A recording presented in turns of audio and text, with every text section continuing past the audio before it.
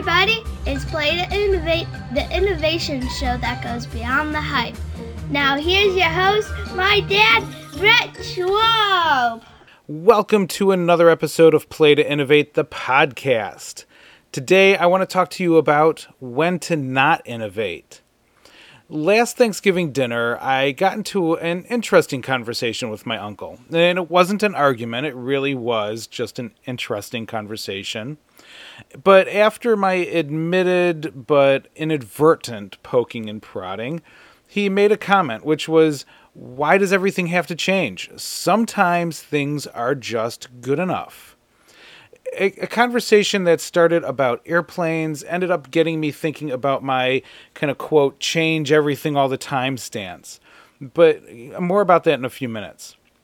After some long thought and some research, I finally realized there are actually times when innovation really is not the answer. And I know, it's me. I'm all about innovation and change and new stuff.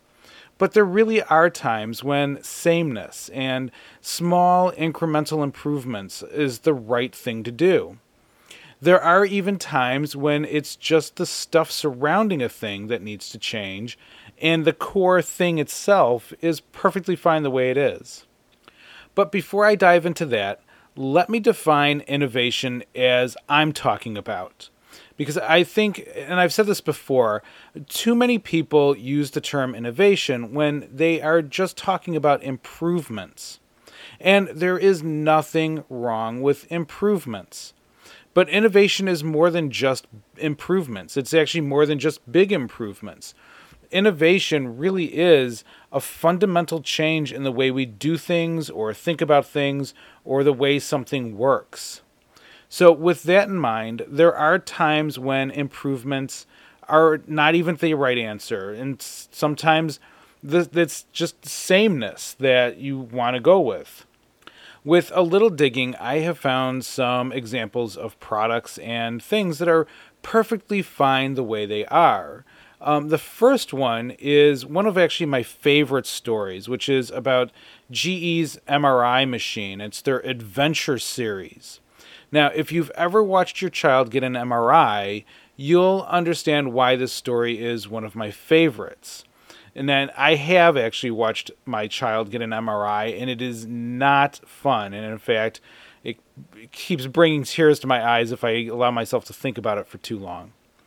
But as the machine's designer tells it, he went to the hospital where they were showcasing the new machine he designed. But he watched as this young girl was coming down the hall with her parents. She was in tears, and her parents were doing whatever they could to comfort her. And talking about, we talked about how you can be brave and you can do this, sweetie. And not that they knew really how they would get their little girl through the experience beyond trying to encourage her. Now, the thing about this story is that it's a reminder to not just take into account the thing itself, but the environment around it. After all, GE could have said, hey, we'll improve it for the next version. The solution was really more to improve the environment rather than the machine, and to change the story the child is told or tells themselves. By changing the environment to adventures that the child liked, they lowered their anxiety, but they also changed the story the child heard. So, for example, in one story, the child is told that they're in a canoe, and they're actually put in kind of a special canoe thing, and they're as they get scanned. And so to keep them still, all the technician has to do is say, don't rock the boat, and the fish will start jumping over you. And then they start seeing fish jump over them and things like that. Or in the pirate adventure, they have to lay very still and quiet so the pirates don't hear them. But the whole room has been transformed into something that looks like a shipwreck, and they're on a pier. So the solution was not to change the machine, but the environment and the story. Now, there are times when the product is outdated, such as the vinyl record. And for those of you who don't know what an LP or a vinyl record is, really shouldn't you be outside playing right now? How old are you? As we all know, records have long been replaced by CDs, which have then been replaced by downloads and now streaming services. So the idea of simply improving records is actually a bit silly at this point, or so it really might seem. I'm sure a few of you have heard about the resurgence of records in the last few years. And at this point, it's been more than just a few years. It's actually probably been over 5 at this point. But that's because not only are there DJs who still love them, there are audiophiles who swear by them. They feel that the sound coming from a vinyl record has a richer, deeper tone to it, and they really enjoy that.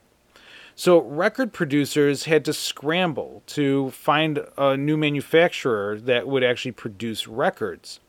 And those manufacturers had to scramble to buy up all the existing production equipment they could find. The fact is that no one is really building it anymore, so that's actually a really big issue. So with this renewed interest, record labels not only started to sell the physical media, but they also changed the packaging around it and started offering digital downloads with it.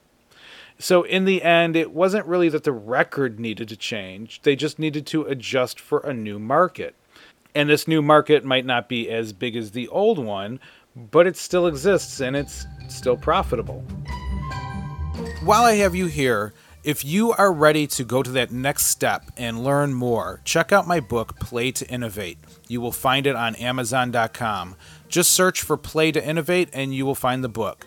If you would like to set up a workshop for your group or your company, let me know at Brett@5pebblesllc.com. That's BRET at 5pebblesllc.com. Those 2 to 3 hour dynamic workshops are hands-on training that will take you step by step through one of your projects. We will better define that project as end results and benefits. You'll also look at the things that might be holding you or your company back so that you can better change them. We will then go through a dynamic, fun Play to Innovate session to find solutions for your project. And then the follow-up will be a time for Q&A and to better define those solutions we found in the Play to Innovate game session. Everybody will leave feeling fully equipped to use the techniques and mindset, not only to complete the project that we started in the workshop, but also on their future work. So again, if you are ready to set up a workshop, contact me at BRET@5pebblesllc.com. That's the number 5, pebblesllc.com.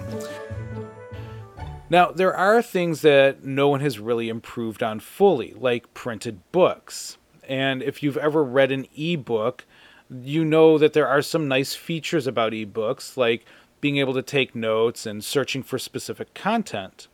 And I also like that my e-reader can store a pile of books, so I can carry a library around me when I go traveling. And all of those books can be stored online, so I actually can get them on my phone or my tablet or an e-reader. But the experience definitely has its cons. The least of which is that it's actually more tiring to read on a regular tablet or a phone screen than on paper. So this is why many e-readers have actual paper displays. So they're e-paper, but they're still paper. It's just easier to read on paper. The other issue is that there's really no way to just kind of flip to pages. You can't just flip around the book on an e-reader. So unless you know which page number that thing you remembered is on, it's going to take you a bit longer to find it. And you can't really just go, I just want to stop about here. You actually have to tell it what page number you want to go to, which is kind of a different guess and a more difficult thing. So as much as I thought I would love an e-reader, I actually find myself returning to physical books. But I also think books have an emotional element that it's part nostalgia and partly the way I can get into a physical book more than an e-reader. And by getting into it, I just really lose myself in a story when I'm reading a regular book, and I still kind of know what's going on around me when I have an e-reader in my hand. Which is kind of my point. No one has duplicated the emotional experience of a physical book, which I find doubly interesting because my wife loves her little Nook e-reader, But she is still actually more into now audiobooks, but also paper books. Her device has a personality too. It's light, it's easy to use, it's great for travel, but it is still not the same as a paper book. So in many ways, the lesson here is the same with the GE MRI machine. It's not about the device, but the experience surrounding the device. And it's not about the book. It's about how that book looks and feels, and it's about how it makes you feel. Now, I don't know what it is for you, or even if you agree with me, but there's almost a kind of a story about just the book itself, kind of just sitting there on the table. For me, it's just kind of this mystery of what does that book contain? It's got this photo. You can kind of tell yourself a little story about what might be in that book or what it's going to tell you.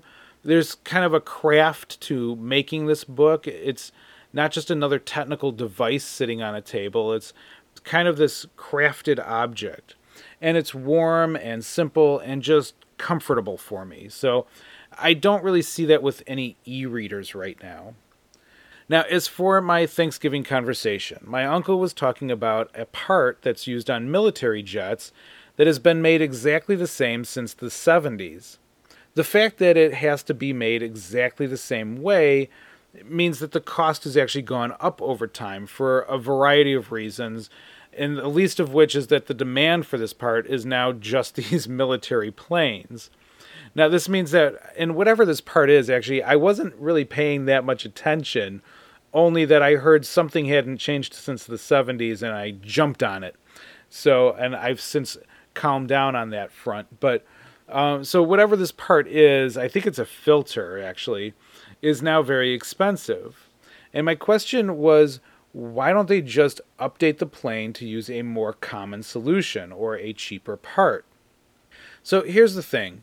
There comes a time when you have to look at what you're doing and decide if the expense of changing it outweighs the challenges you're facing.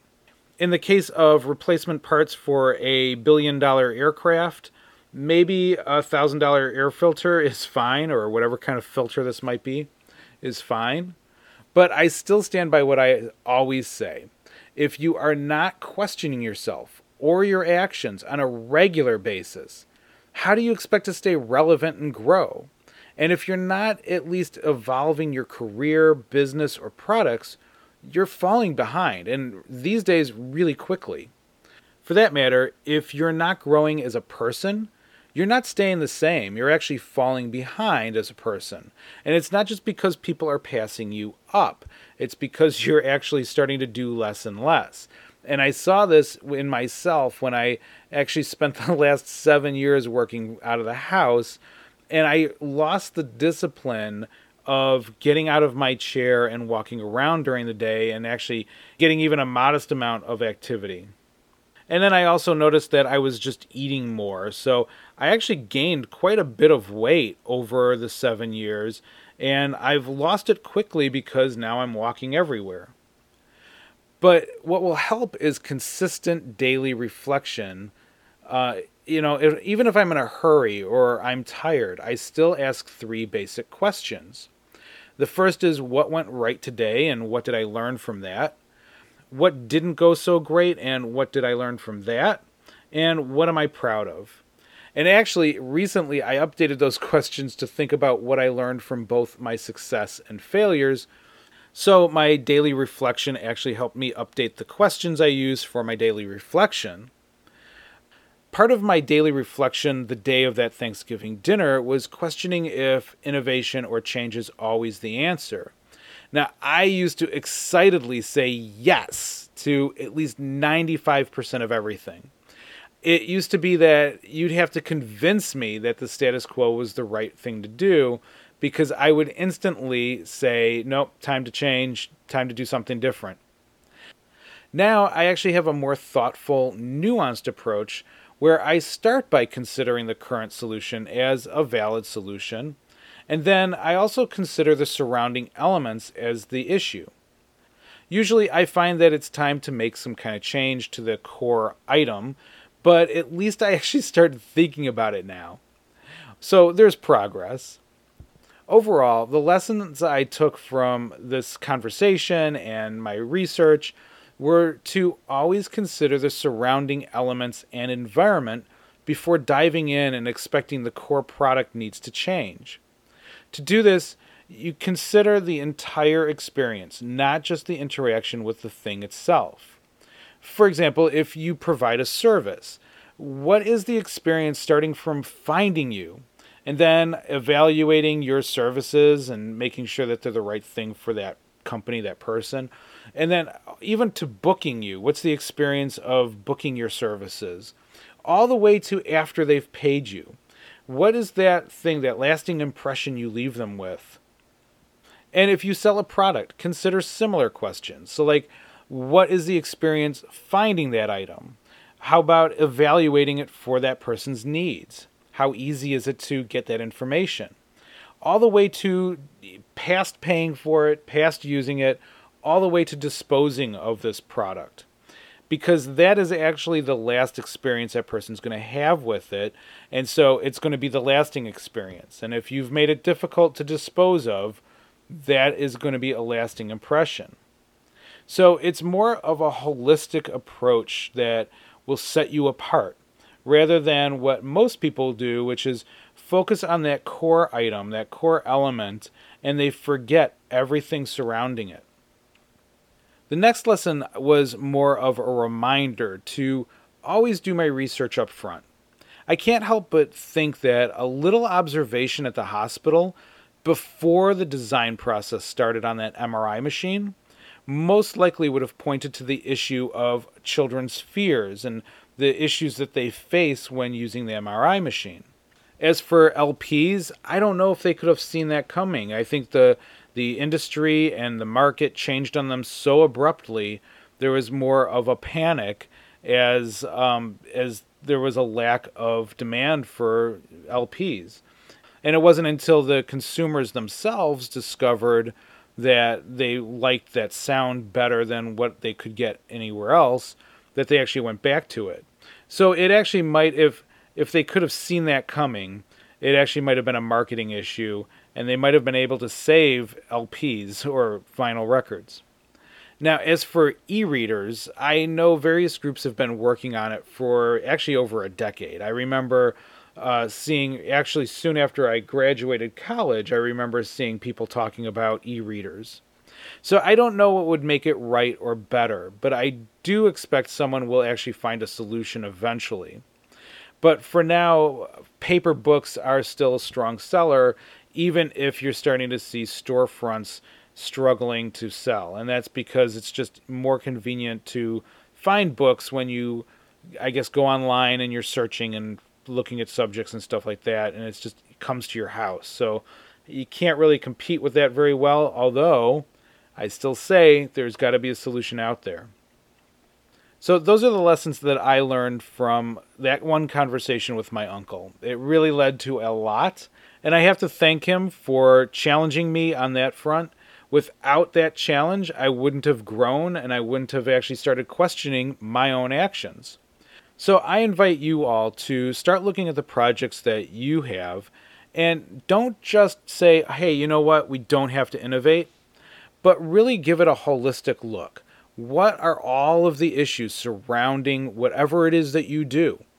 How are you working with your colleagues? How are you working with your internal clients? How are your external clients using it? Have a holistic view of your world. It might turn out that what you're doing is still perfectly fine, but the surrounding issues around it need to be improved, need to be changed, or need to be fully innovated on and completely changed. Well, it's been another short episode. I hope you got something out of everything I was talking about, and I will talk to you later. Have a great day. Bye.